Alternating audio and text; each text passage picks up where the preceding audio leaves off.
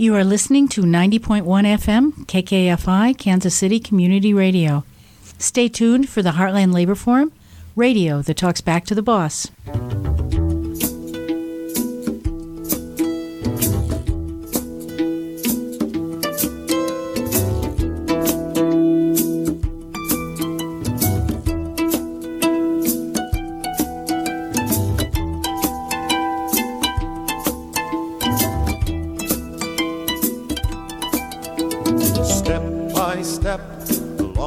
March can be won.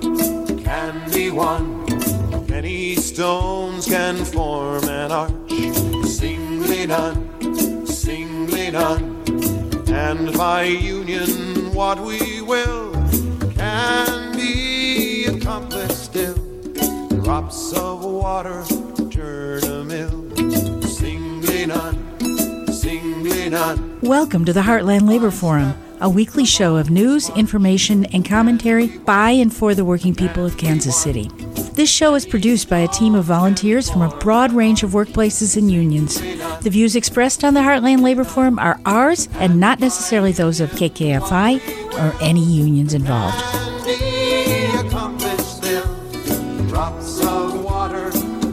Welcome to the Heartland Labor Forum. Tonight's show is being underwritten by Roofers Local 20 and the International Brotherhood of Electrical Workers Local 53. Roofers Local 20 apprenticeship provides the highest quality of roof applicators in the region. Accredited by the United States Department of Labor, Bureau of Apprenticeship Training, our program provides Local 20 with a workforce second to none. Craftsmanship and quality is what we do. On time and within budget is how we do it. For more information about roofer apprenticeships, call 913-281-2527. And IBEW Local 53, covering the western half of Missouri. If you are a power lineman, traffic and street light technician, or suburban substation technician, and are not in a union, go to ibewlocal53.org to find out how to join and get the pay you deserve. The Heartland Labor Forum and KKFI thank our underwriters for their support. On tonight's show, despite a number of attempts by the UAW to organize foreign-owned southern auto plants, there's been stiff resistance from the foreign companies, politicians, community, and even workers themselves. On tonight's show, we interview Stephen J. Sylvia, who has written the first in-depth assessment of the United Auto Workers organizing in the South in his book, The UAW Southern Gamble. Then, we'll review a classic novel about the Italian Fiat workers' strike that led to a mass uprising. It's Nanni Balestrini's We Want Everything, so the show is all about auto. In the news, update on organizing Starbucks and KCPT, and what happened Monday at the Jackson County Legislature. Our feature at the end of the show is Know Your Rights with Michael Amash. He's going to be talking about joint employers. And now for the news.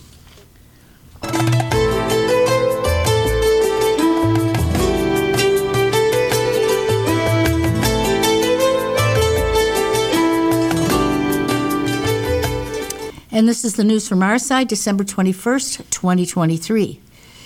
Here's an organizing update. First, the KCPT workers organizing with NABET, the National Association of Broadcast Employees and Technicians, this is about them. We're told that KCPT has hired Hush Blackwell, the large firm based here in Kansas City and in many other cities, as their lawyers. KCPT has challenged the union's definition of who is in the bargaining unit, trying to cut out Nick Haynes and the marketing department. As we reported previously, workers were treated to a so-called fact sheet from management, and presumably the attorneys also presented that. And it's about unions, which recommends that workers not support the union, even though KCPT claims that it's neutral. Then there's Starbucks and some good news after months of no news. On December 8th, workers at the 41st and Main Street store just down the street from KKFI, overwhelmingly voted to join Starbucks Workers United with a vote of 18 to 13. Partners at 41st and Main Street became the 11th Starbucks location in Missouri to join Starbucks Workers United in one of the most rapidly growing organizing campaigns in modern history.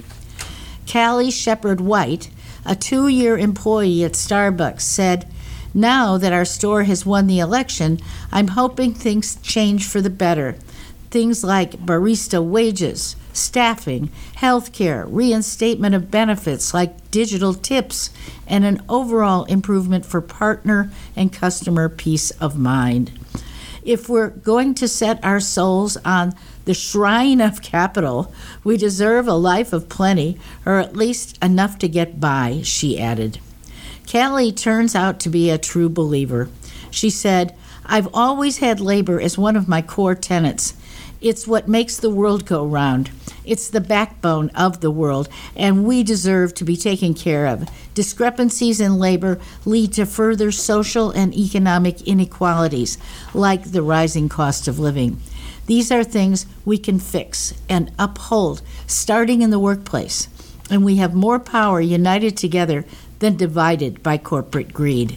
Well, welcome to the labor movement, Callie. Last Friday, the Missouri Workers Center, Stand Up for KC, put out an urgent call for people to show up at the Jackson County Legislature meeting Monday morning because legislator and chair Darren McGee had introduced a resolution to put a 3/8 cent sales tax on the ballot this spring for Jackson County, with that tax running for 40 years. It would support the Royals and the Chiefs. The resolution made no mention of a community benefits agreement, which could guarantee good jobs for workers at the stadiums and other benefits for those who build a new Royal Stadium downtown and an adjacent entertainment district and parking. The Missouri Workers Center has been campaigning for months to pressure the Royals ownership to agree to a community benefits agreement or CBA.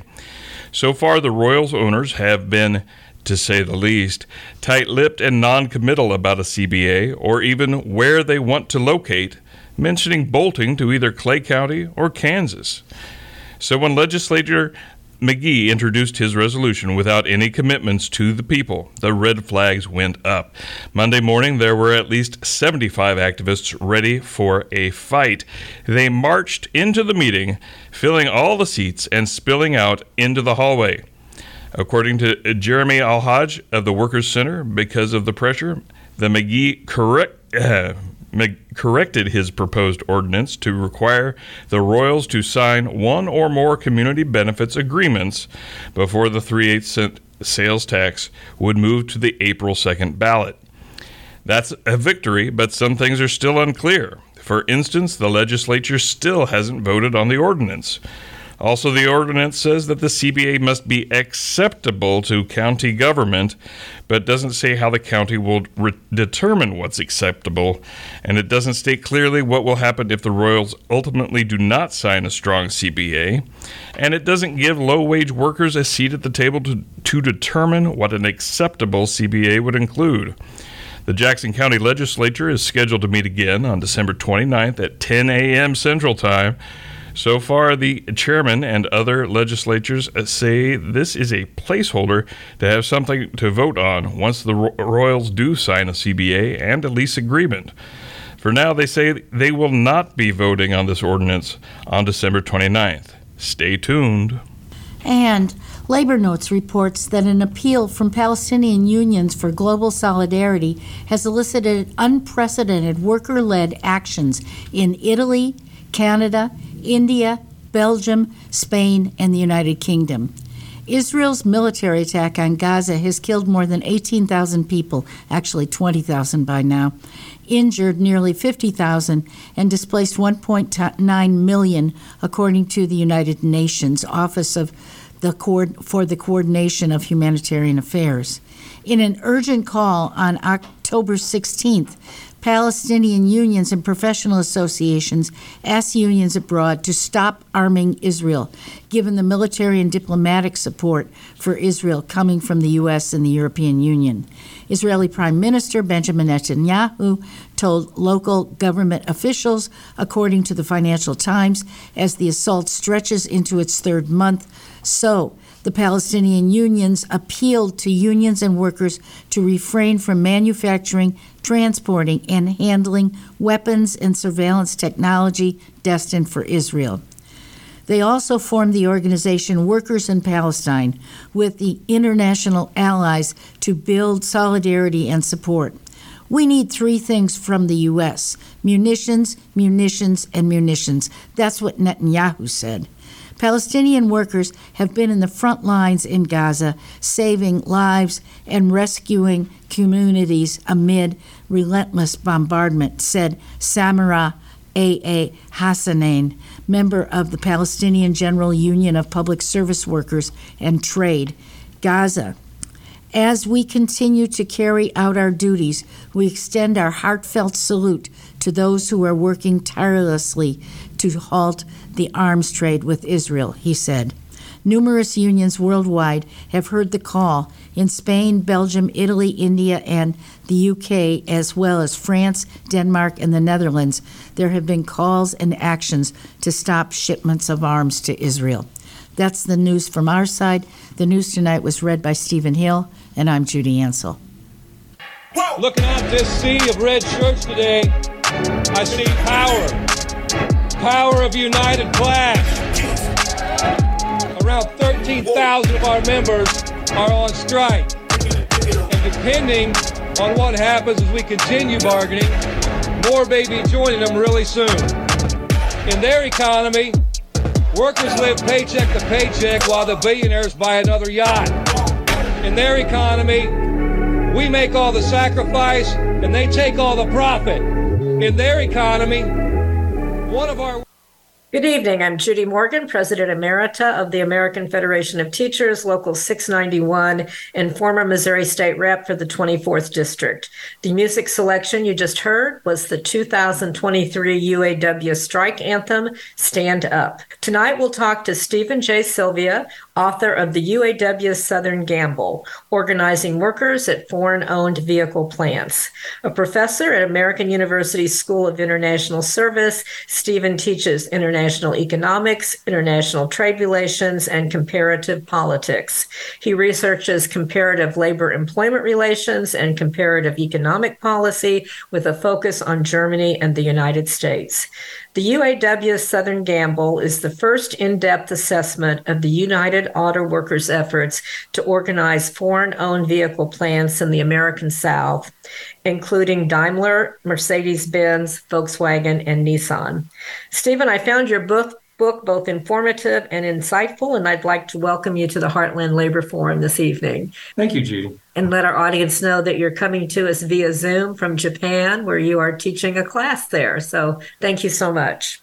You're welcome. Okay, so did you have a target audience in mind when you envisioned your paper that turned into a book? And did that somehow influence your research and how you researched the book?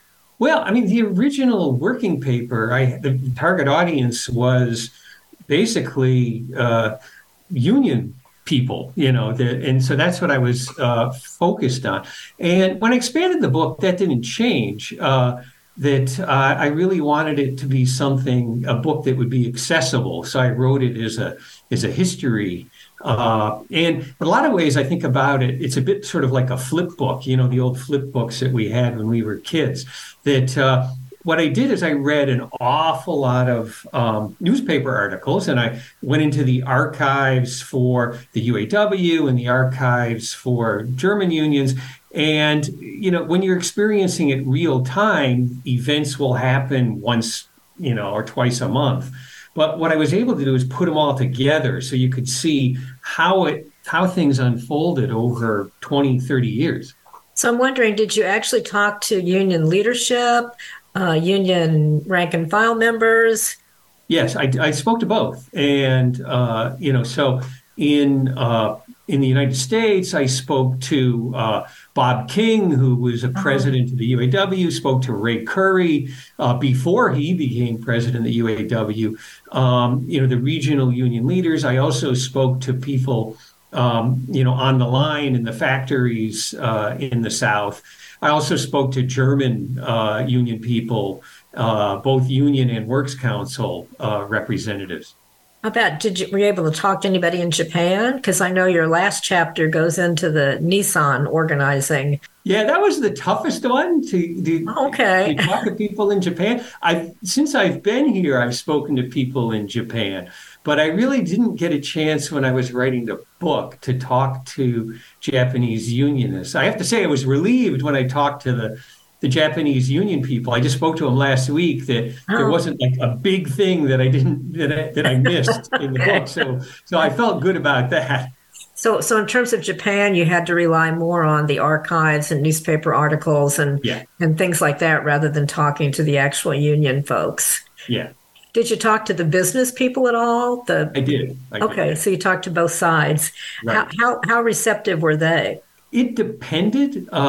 The Japanese companies were less interested. I didn't get to talk to anybody there, but I did get to talk to people on the German side, both in management at Volkswagen and at Daimler. Well, in the first chapter of your book, and that was the one about Daimler, I believe, the organizing efforts that went on there. And that was, I believe, of the four main companies you wrote about, that was the only one where there were successes in terms of the organizing. And you talk about transnational union cooperation between employee representatives and how that aided in the successful organizing effort at Daimler. So I wasn't familiar with that term, transnational union organizing. So could you talk about that? Sure. So, you can use the word international, you can use the word transnational. The choice of the word transnational means just across at least one country. International implies worldwide. So transnational is a little narrower is the term. And the thing that was interesting in the case where the UAW was successful was organizing Freightliner, which Daimler owned. So Freightliner makes trucks, and they have a number of plants in North Carolina. There was an instance where Daimler had recently bought Freightliner, and as a result, the Germans included UAW representatives on the board for Daimler, and so that meant that you were able to have discussion at a very high level about what was going on in the plants in North Carolina.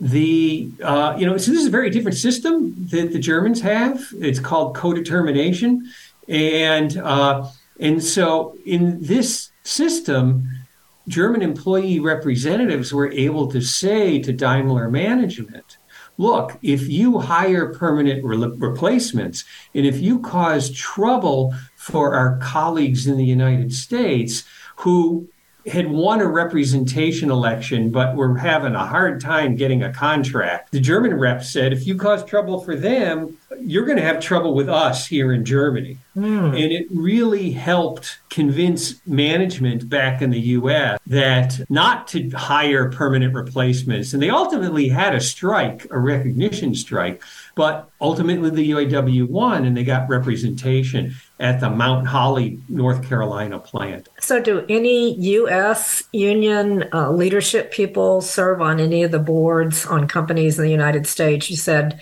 that in Germany that happens, where the boards of the companies actually have union representation. Does that ever happen in the United States? It's exceedingly rare. Yeah, that's what I thought. It has happened when Chrysler got concessions from the UAW, back 50 years ago.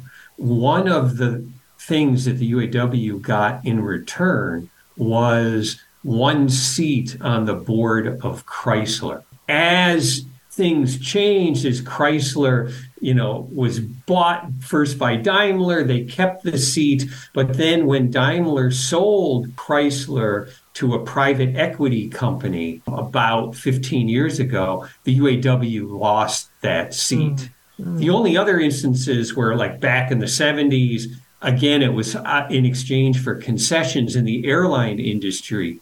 Occasionally, the unions manage to get one seat on the board of some of the airlines, but those have long since disappeared. So it's very rare. But in Germany, it's the law for larger companies to have, for the biggest companies, the employee representatives have half of the seats.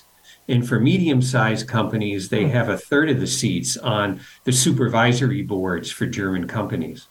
That's a very interesting idea. I kind of like it myself. I think that'd be great if there were worker representation on the boards. Yeah, Elizabeth Warren and Tammy Baldwin have both put in legislation to try to get that as part of U.S. law, but it hasn't really gotten anywhere. Yeah. You had a really interesting quote, I thought, at the start of chapter 2, and that delved into the organizing effort at the Mercedes-Benz plant in Alabama. And the quote was from the president of the United Steelworkers of America, Local 351. His name is Kenneth Walters.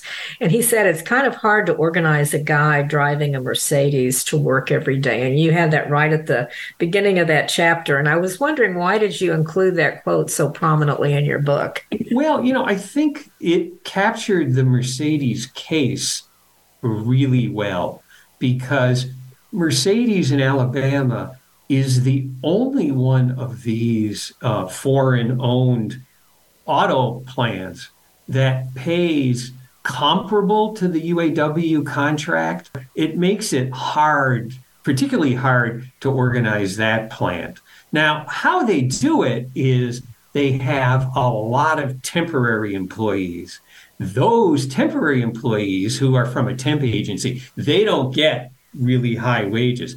But the core workforce, which would be about 2/3 of the workforce, this plant in Alabama, the Mercedes plant, they get a pretty good deal as far as their contract. They also have job security de facto that, it's very rare for any layoffs to ever happen. So that's one tactic that the companies have used effectively to make it very hard to unionize, is this two-tier structure of permanent employees that have a much better deal is the upper tier, but the lower tier are temps that have a much worse deal and can be fired, pretty quickly. We are listening to the Heartland Labor Forum tonight, and we're talking to Stephen J. Sylvia, author of the UAW Southern Gamble, Organizing Workers at Foreign-Owned Vehicle Plants. You talked about Marvin Runyon of Nissan, and that was the Japanese company you talked about, as the principal author of the Union Avoidance Playbook. And I think a lot of unions are dealing with these issues now in organizing efforts. So talk to our listeners about union avoidance and how it impacted UAW organizing at Nissan. Yeah, Marvin Runyon is an interesting person. He worked for Ford for about 25 years before he became the head of the first Nissan plant, which was built in Smyrna, Tennessee. And he was big, lanky Texan, and he really did not like unions. And so when he really became fascinated with the Japanese and what the Japanese were doing. So what he did is he did a combination of things that he had thought of on how to make it really hard for the UAW to get a foothold in this new Nissan plant and to bring on board as many Japanese things as he could. So when he started, one of the things that he did is he wore the same work shirt and work pants that somebody on the line would wear, and he had the little oval over the pocket that said Marvin on it. And he instituted calisthenics that people did at the beginning of the workday. That didn't last very long. But it sounds like other things that he did, it did carry on, and other companies have adopted them. One of them is like getting rid of the divisions between labor and management in terms of having a single cafeteria, single parking lot, and a lot of things which, made management a bit closer, a bit more approachable. So that was one element. A second element was to do a lot of preventative steps so that the people who were hired would be less likely to be interested in joining a union. They went out of their way not to hire people who had worked and been union members in the past. They set the plant in Smyrna, which was a small town, still is, outside of Nashville. And a lot of these plants, workers will come from 100 miles around to work in the plant. And because there's no like small town downtown, that they don't really get together and they don't really have a lot of interaction, which makes it hard to organize. They also, when they hired people, they screened them in terms of characteristics that psychologists have found lead people to be less likely to join unions. Wow. If somebody had been in the military, if somebody had been involved in sports teams, and this is what I didn't know until I started reading this stuff. Firstborn people tend to be less likely to join a union. Did he start the mandatory meetings too? Was that part of his playbook? Yeah, that's part of it. And, one of the things that those will come in if an organizing drive starts. He didn't start mandatory meetings. Those go way back. Okay. Captive audience meetings. Right. The thing that Marvin Runyon did was a lot of one-on-one meetings. So when the union started a drive, he had the supervisors meet one-on-one with employees and say, we want you to be happy here. Is there anything we can do? And they were also, what they were doing is just taking the temperature of who seemed to be pro-union and who didn't seem to be pro. Another psychological thing that they introduced in that plant that is spread is they put in a bunch of TV monitors all over the place. And they would play pro-Nissan messages, and they would play anti-union and big three domestic company messages on these TV monitors. So they really went all out to really, have a psychological influence on the employees in these. In writing the book, the UAW Southern Gamble, did it change your perspective on the UAW or unions in general? And I'm sorry, we're getting kind of short on time. One of the things that struck me in writing it is that the UAW was really innovative in the kind of things that they did, that they were among the first unions to bring in using cell phones, back in the 80s, and they did a number of innovations. Still, it is really hard to organize in the South. That, another thing that, that's another takeaway that is, obvious to one level, but seeing why it's so difficult. That in the case of Volkswagen in Chattanooga, the first time they tried to organize, the company was actually sympathetic toward union organizing. But because of that sympathy, the local Chattanooga and Tennessee politicians, they stepped in and in practice ran an anti-union campaign of their own.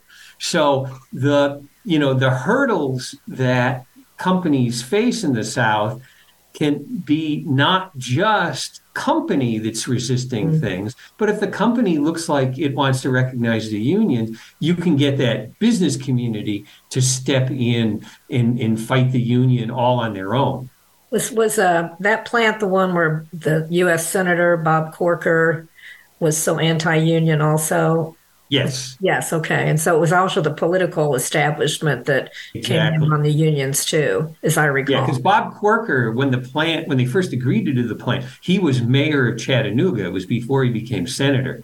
And one of the things that he extracted from the company was a confidential agreement not to help the UAW. That was something that, that the local political establishments in the South tend to do. So looking forward, and we just have a little bit of time left, I want your reaction to a comment that was proclaimed by the new UAW president of the United Auto Workers, Shawn Fain, and who recently came off winning some pretty good stuff for his members during that strike. And he said, when we return to the bargaining table in 2028, it won't just be with the big three, but with the big five or big six. I think Shawn Fain, he's absolutely right.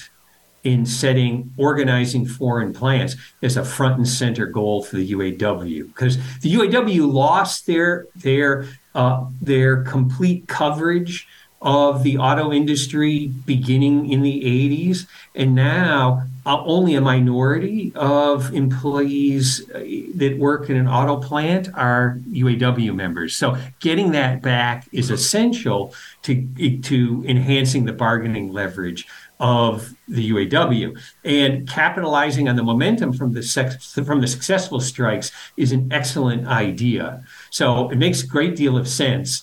I think they've taken lessons from the things that I wrote about back in the 2010s and earlier. And I think the big lesson that the UAW has taken is that trying to do top-down organizing, trying to persuade the companies to recognize the union probably isn't going to work, and that you really have to do a bottom-up grassroots campaign. And so that's what they're planning to do, and I think it very well will yield fruit. Well, I'm Judy Morgan, and thank you so much, Stephen J. Sylvia, author of the UAW's Southern Gamble, organizing workers at foreign-owned vehicle plants, for joining us tonight from Japan via Zoom on the Heartland Labor Forum. Thank you again. Thank you, Judy. It's been a pleasure to be on.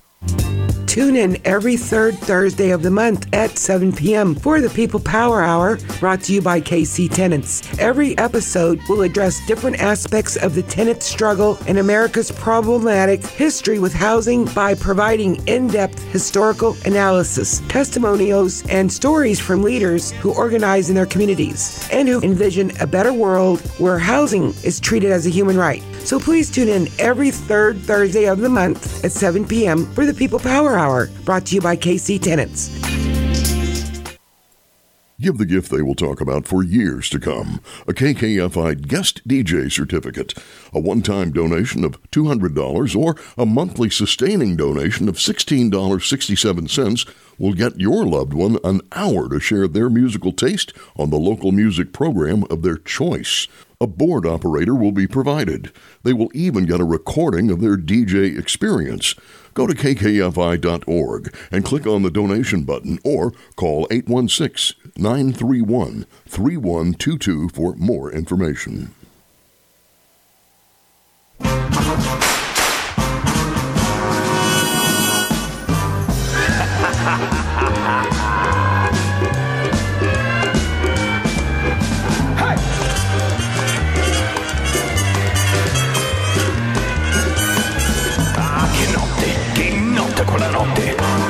Se ci penso mi sento le ossa rotte. Mi aspettava con la bionda che fa il pieno proxima. L'amichetta tutta curva del caposcia americana. Che nebbia, che nebbia. And that is Mike Patton's K-Note on his album Mondo Cane. And welcome to the Heartland Labor Forum. I'm Tino Scalisi. If you're just now joining us, I ask that you lock in, pull over if you can safely, settle down, maybe make a cup of espresso, gather around the speaker, maybe plug in your playback device to whatever large sound dispersal system you have access to, especially if you're at work right now. And for a very special surprise on our show, not only for Nanni Balestrini's novel We Want Everything, a fiery and intense story set in an auto factory in 69 northern Italy, that reads fresh as paint, by the way, but also for a very special surprise guest. She was shortlisted for the Booker Prize in 2018, a two-time finalist for the National Book Award in 2008, 2013, for her debut Telex from Cuba and Flamethrowers, and later Marzorum. The incredibly talented Rachel Kushner. Rachel, welcome to the show. Thanks, Tino. Rachel, firstly, I just want to say what a privilege and honor it is for me and for our show and for our audience to speak with you tonight. I've read all three of your novels in order in around 2019 and 2020. I love them all. Thank you so much. Yeah. Well, thank you. Thank you for writing them. Thank you for sharing with us. And, you know, on their literary merit, of course, but also as someone who is from the Motor City. I'm from Detroit. I am an auto worker, third generation. And, maybe this could be an entry, like a cool way to sort of get into Nanni's work. And it has to do with identity. And if I can, real quick, I just wanted to give you the 60-second version of why I found your work so attractive. First, I worked in housekeeping in Kansas City at a casino with a guy who wrote for the National Labor Federation in Cuba, pre-revolution, and then right directly thereafter. And there's so many wonderful stories. And reading Telex from Cuba, your debut novel, sort of put me into a place in history in a way that I just didn't have access to before. So there was the fiction, and that really helped with that. And then there was also the flamethrowers. Again, I'm an auto worker and a great-grandson of a Sicilian immigrant, and your novel hit those 2 points for me in a really beautiful way as well. And more than that, just for all of you who are listening, these books were just a hell of a lot of fun to read. And the same goes for Balestrini's book, and that you wrote the foreword to. Can you tell me what it was about We Want Everything that that made you say yes to writing the foreword and to kind of being a spokesman for Balestrini's work in the U.S. anyway? Yeah, I'd be happy to.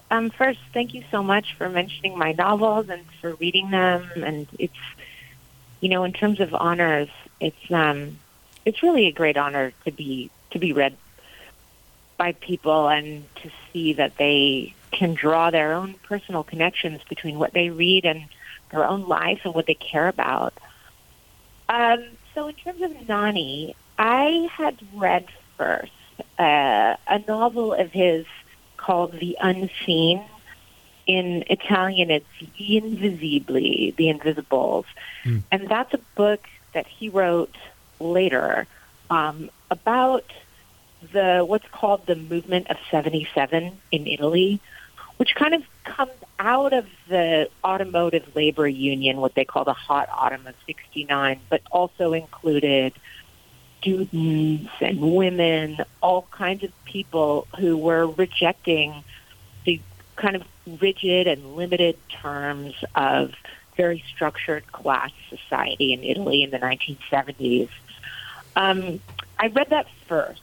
And I read it while I was writing The Flamethrowers, my own book that includes, a lot of scenes from the 70s in Italy. I'm also interested in labor history and also, frankly, machines and modernity and where the sort of excitement of speed and the violence of class oppression sort of intersect, but not in a polemical way. Right. Just, in terms of art and what the novel can render seen that was previously invisible. So I read that first, and I wrote The Flamethrowers, and then I got an email from Nanni Balestrini that he had read my book in Italian translation, and he wanted to meet.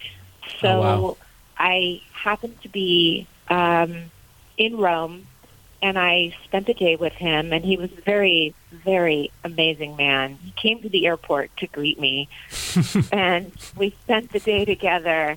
And I can't remember where I was going, but I was leaving Rome and needed to go to the train station, Termini in San Lorenzo, which is like the kind of great site of the uprising in the 70s in Rome. So it had this sort of symbolic resonance. And Nanni took me to the train station and waited on the other side of the turnstiles.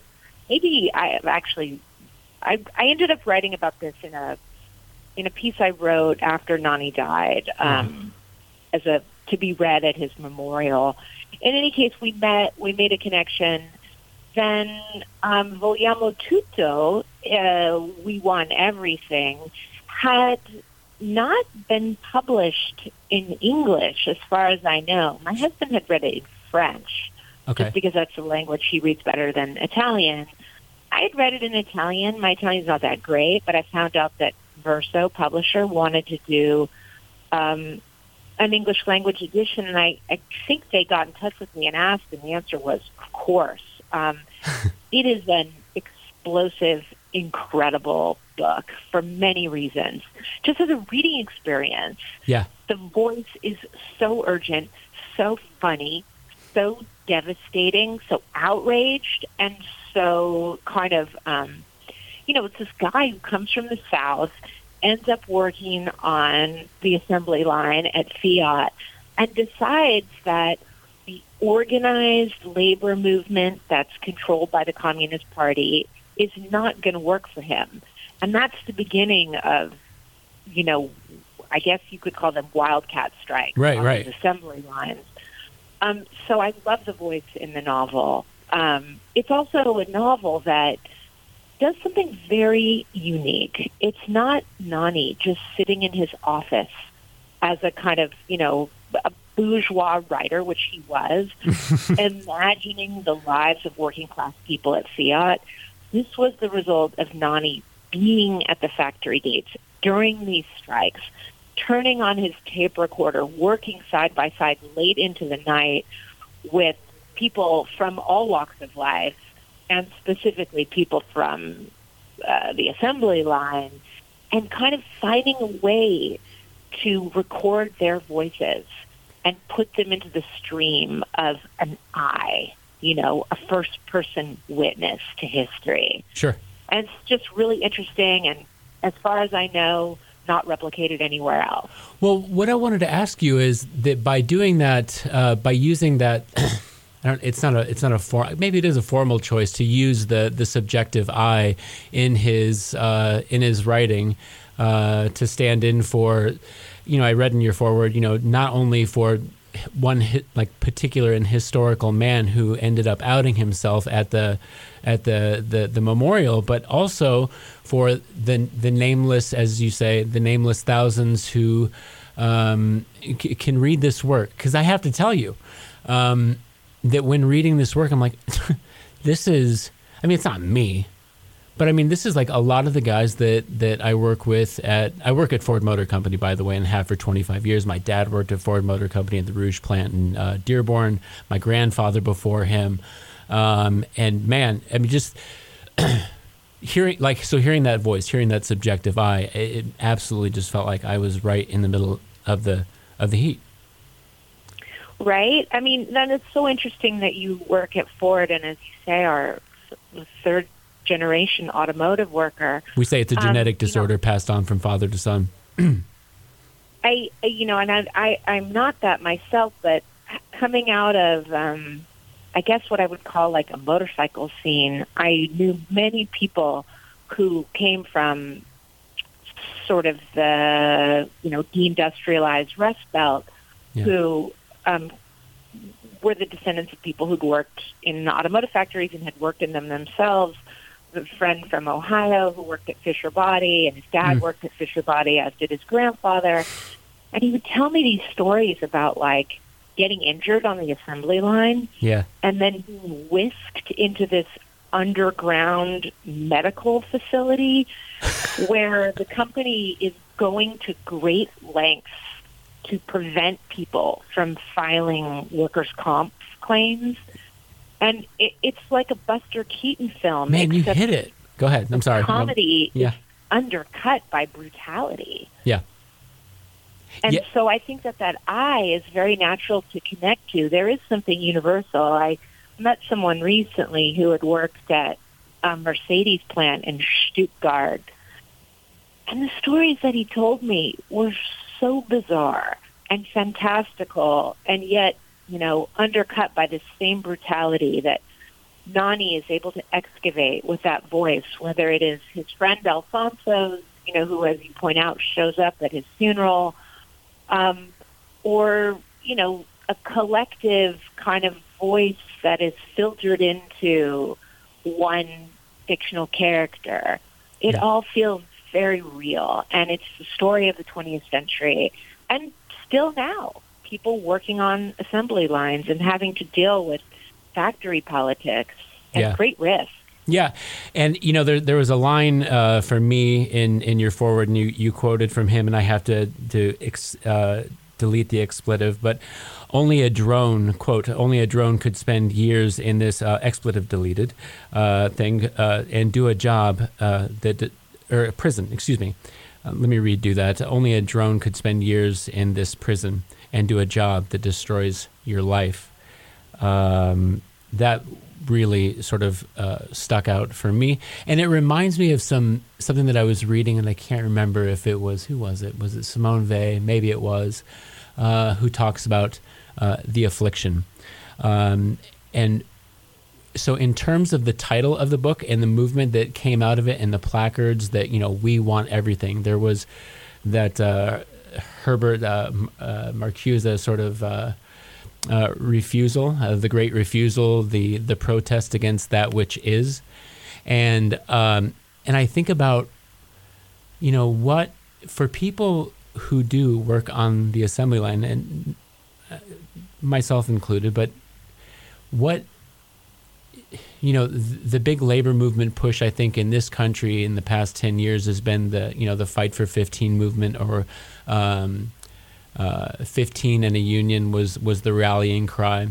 And it's a marked difference from what was being asked for in 1970s in Italy. We want everything.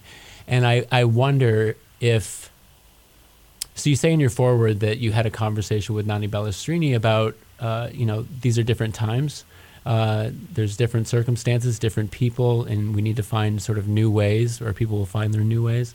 And I wonder if in modern times, in 2023, would that sort of thing still apply? Would you still be able to have a national movement that can fight for something greater than sort of the traditional labor union demands? I know it's a long question, convoluted. No, it's a keen and warranted question, and I'm not sure I'm the person to answer it because, I'm not an expert on labor movements. I'm not an intellectual. I'm just somebody who reads and who imagines and tries to sort of, make art. But I'm interested in all of these things, and it just so happens that my husband, Jason Smith, wrote a book about automation, and he's written extensively about the labor leader James Boggs, who you probably know, Boggs, from Detroit. And my husband Jason says that the scope and magnitude of the labor movement and on the assembly lines among, the UAW in the mid-20th century was just significantly much larger than anything we're seeing right now.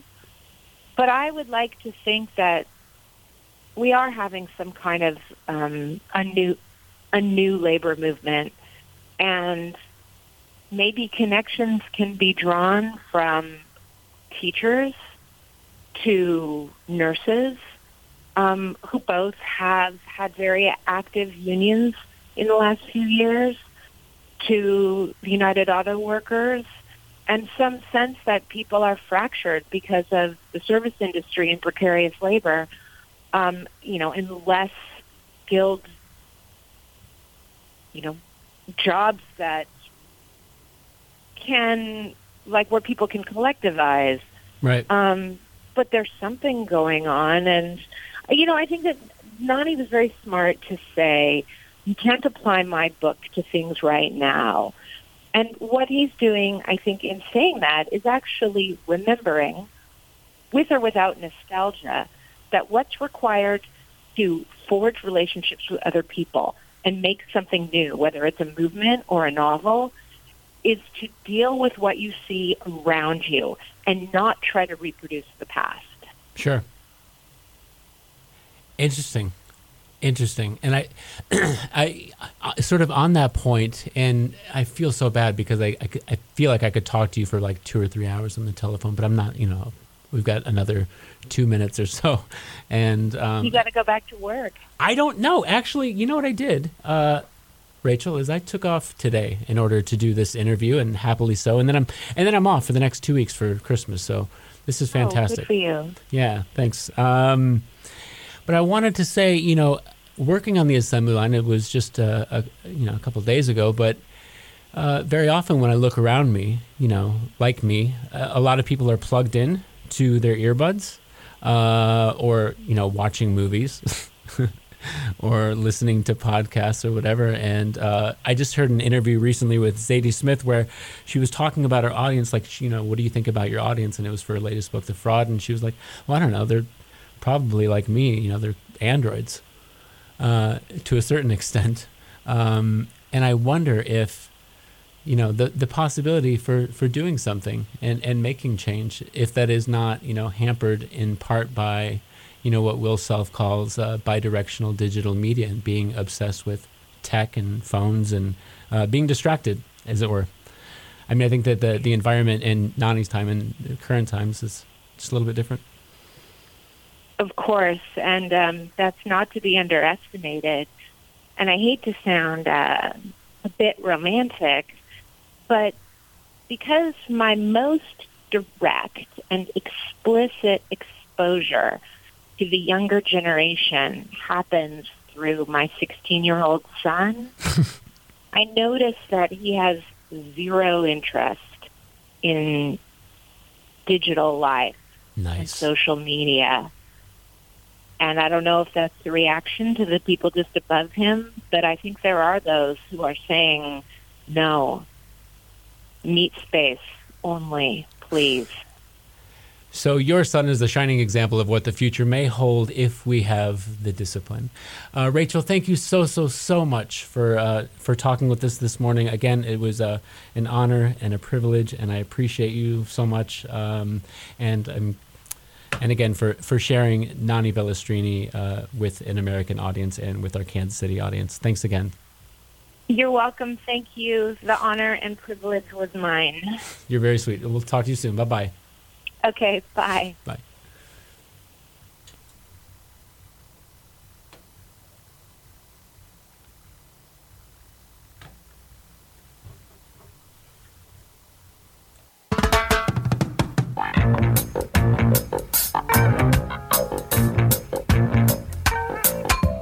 Get up, stand up.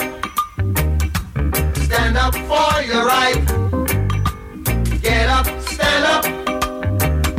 Stand up for your right. Get up, stand up. Stand up for your right.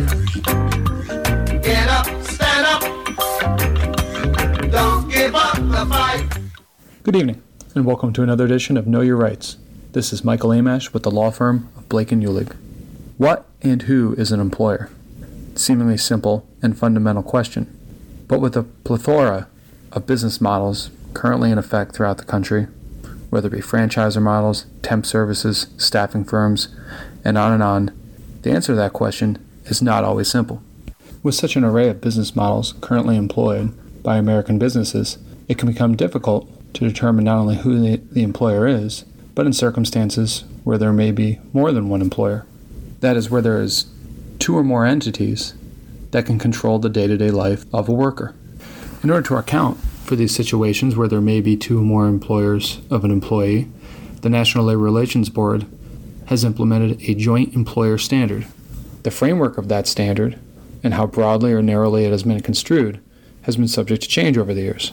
Significantly, how the board implements its joint employer rule can have a significant impact on workers and their rights under the National Labor Relations Act.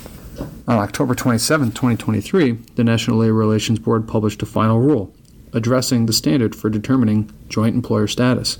The final rule establishes that under the National Labor Relations Act, and importantly, this is under the National Labor Relations Act because there are different standards under different statutes, two or more entities may be considered joint employers of a group of employees if each entity has an employment relationship with the employees and the entities share or co-determine one or more of the employees' essential terms and conditions of employment. Those essential terms and conditions of employment include wages, benefits, other compensation, hours of work and scheduling, the assignment of duties to be performed, the supervision of the performance of duties, work rules and directives, the tenure of employment, working conditions related to health and safety. This final rule rescinds and replaces a 2020 rule that was promulgated by the Trump administration and which took effect on April 27, 2020. The new 2023 rule grounds the joint employer standard in established agency principles. Thus, joint employer status is established through the right of control over those essential terms and conditions of employment, regardless of whether such control is exercised. We've already discussed some of those essential terms, but significantly, a joint employer now has a duty to bargain over any term and condition of employment that it possesses the authority to control or exercise the power to control, regardless of whether that term or condition is deemed to be an essential term and condition for the purpose of establishing joint employer status. An employer, of course, even in a joint employer context, will not be required to bargain over subjects that it does not have authority to control. The board's new rule represents a change from the standard currently in place and expands the scope of inquiry for determining whether two or more entities are considered joint employers. Such an overhaul of the current standard represents a more favorable change in law for workers, as the barriers necessary to establish that an entity is a joint employer is lowered by the proposed rule to go into effect this coming year. Under the new rule, employees will find it easier to bargain and organize with the entity that actually controls their day-to-day life than under the prior rule. Employers, for their part, will find it more difficult to hide behind complicated business organizations that have the effect of denying their workers their rights under the National Labor Relations Act. But the overall impact of the new rule is yet to be seen, as it will go into effect this coming year. And its impact will only be determined by how long it remains in effect, which is subject to our forthcoming presidential elections. That's all the time we have this month for Know Your Rights. Have a good evening. Now for the calendar, very briefly, because there isn't much going on, I want to tell you about Labor Notes Conference, which is April 19th to 21st, 2024. The Labor Radio Podcast Network is going to have a big presence there. We're going to be doing some workshops on how to do your own radio show or podcast. And you can find out information about Labor Notes and its conference at labornotes/events/2023. And that's it for tonight's show. Tune in next week. It's the 2024 Crystal Ball Show. What's in store for workers in the next year? Give us your predictions for 2024. Send them to Heartland Labor Forum KKFI@gmail.com. Really, we're serious. Send us your predictions. Thanks to tonight's engineer, Stephen Hill. The Heartland Labor Forum is a member of the Labor Radio Podcast Network of over 200 radio shows and podcasts from around the U.S. and the world. Find them at laborradiopodcastnetwork.org. And stay tuned. It's KC Tennant's People Power Hour.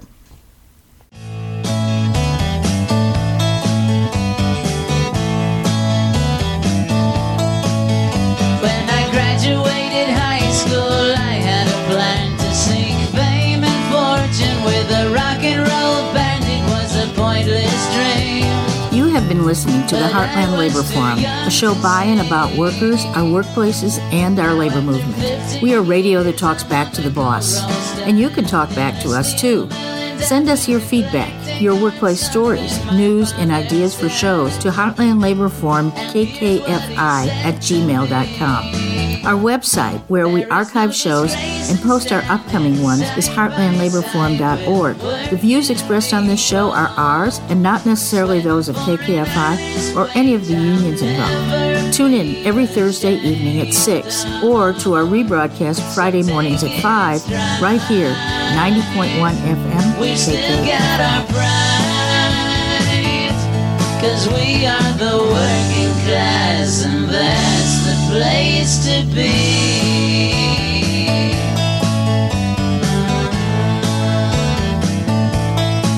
He said if I were Frank Sinatra, I'd pull strings, and through political bull, you'd be on top of the glorified garbage pile, with all of their plastic smiles. You'd be with all the self-appointed kings and queens, with all their power and wealth and the material